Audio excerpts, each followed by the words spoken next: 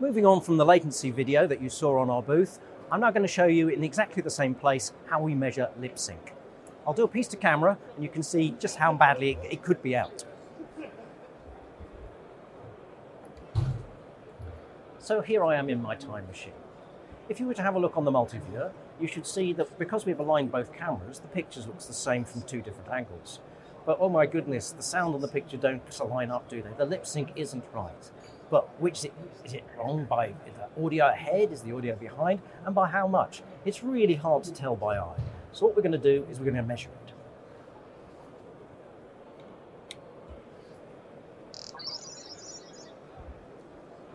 That sound that you can hear is data in the audio. And that allows us to measure exactly how long it's taking the audio signal to get there. We know how long the video signal is to get there, so we can compute the loop sync. And that's exactly what we've got here.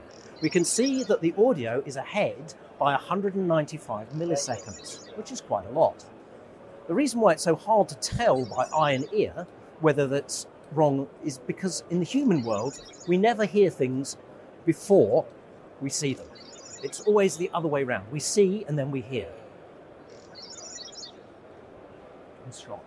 That's it. Thank you very much. So back to 195. Please have a look what happens when I move the microphone a very short distance.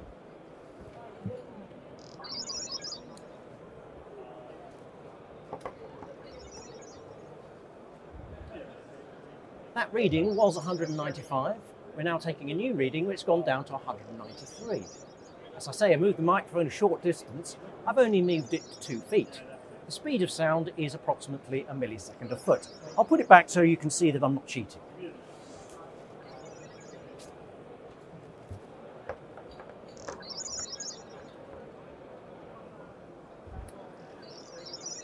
Glass is so accurate, you can actually use a microphone as a ruler.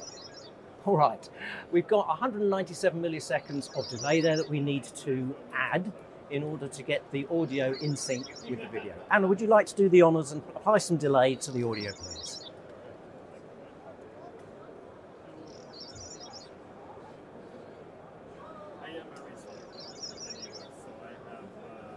Okay, we've applied our delay. We're just going to take another measurement from glass, and you can see it's gone to 0.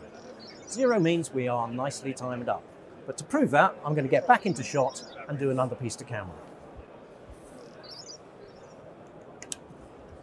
All right, we've lined up the latency between our two cameras, and if you were to pan over to the multi-viewer, you will see that we've actually got the lip sync right now.